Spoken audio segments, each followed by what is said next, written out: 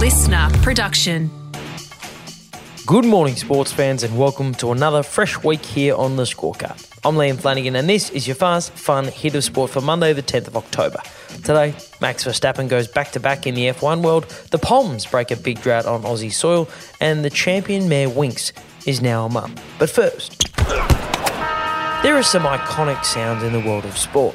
The thundering hooves of the field in the Melbourne Cup, the crack as bat meets ball from a perfectly timed cover drive. And of course, there's this. Green flag, green flag. Well set. Let's rejoice again as we listen to the music of supercars ringing out around Mount Panorama Bathurst. That is the unmistakable growl of a full grid of Holdens and Fords yesterday at the Bathurst 1000. And not long after the start, there was another familiar sound from Mount Panorama. Here we go. Oh my God, that is a massive shunt. Yesterday's great race saw a record 8 safety cars deployed across the 161 laps of the race as extreme weather across the weekend made racing conditions tricky from the get-go. And it turns out that just like normal people, V8 supercar drivers also completely forget how to drive at the slightest hint of rain. Trouble. A massive spin on Mountain Straight. The track's blocked. Safety car to pit X and hold, pit X and hold. But despite the slipping and the sliding, there was a race to be won. And with Holden cars racing at the mountain for the final time, We love football, meat pies, kangaroos and Holden cars. it was only fitting that a Holden took the checkered flag. And speaking of iconic sounds, the V8 supercars must be getting tired of this bloke winning races. It's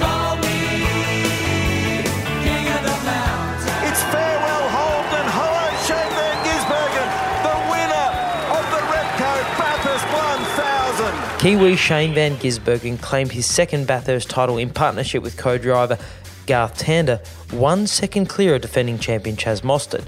The win cemented Van Gisbergen's season as the most dominant performance by a single driver in the sport's history, as he claimed his 19th win of the season, setting a new record and all but guaranteeing that the man known as SVG will win his third Supercars Drivers' Championship with 2 races left on the calendar. Some champagne? Shall we break out the champagne?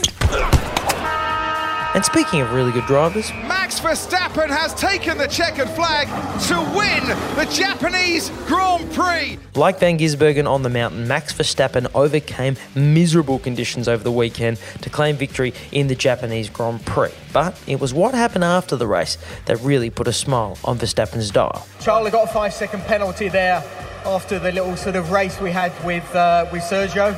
World champion. Well, what can I say? Incredible, of course. Verstappen wrapped up his second driver's title after Ferrari's Charles Leclerc, who sits second in the Drivers' Championship, was handed a 5-second penalty, dropping him down the grid and handing Verstappen the title in the process with 4 races left on the calendar, a feat that's only been achieved by Sebastian Vettel and the great Michael Schumacher. Don't you know it's an exclusive club? While Verstappen's first championship last season was marred by its controversial last lap of the season finish against Lewis Hamilton, this season has been all about the Dutchman, who currently has 12 wins, just 1 victory behind the season record of 13, a record jointly owned by, you guessed it, Sebastian Vettel and the great Michael Schumacher. I love those guys. Meanwhile, in the Japanese Grand Prix, Dan Ricciardo came 11th. So let's just move on. With the T20 World Cup set to kick off this Sunday, Australia has got a timely reminder from the motherland. Josh Butler opened the innings with 4 boundaries off Cameron Green. That just set the momentum. And then Alex Hales caught in the jet stream and he couldn't hold back. He got going. England's opening pair, Alex Hales and Josh Butler, went bunter as they posted the highest opening partnership in men's T20 history on Australian soil, setting a challenging total of 208 for the Aussies to chase down. Catch me if you can.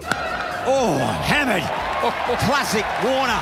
And while David Warner was his indefatigable best at the top of the order, ultimately the Aussies fell 9 runs short of victory. But on the upside, the team was basically without their entire first-choice bowling lineup, with Pat Cummins, Mitchell Starc, Josh Hazlewood and Adam Zampa all missing the game due to workload management. We're so tired.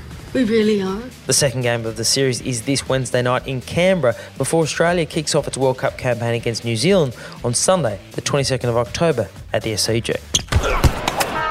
And before we finish up today, Cometh the hour, cometh the legend. Greatness, Winx has done it. It's F1 Utopia. Winx.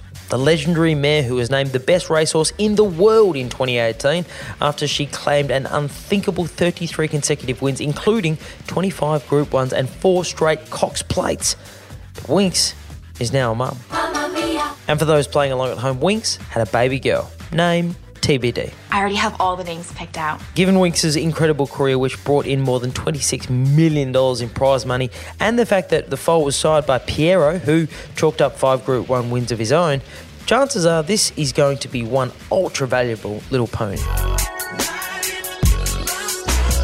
Previous predictions have priced Winx foals at over $1 million each, but for now, let's just let the pair enjoy some mummy-daughter time.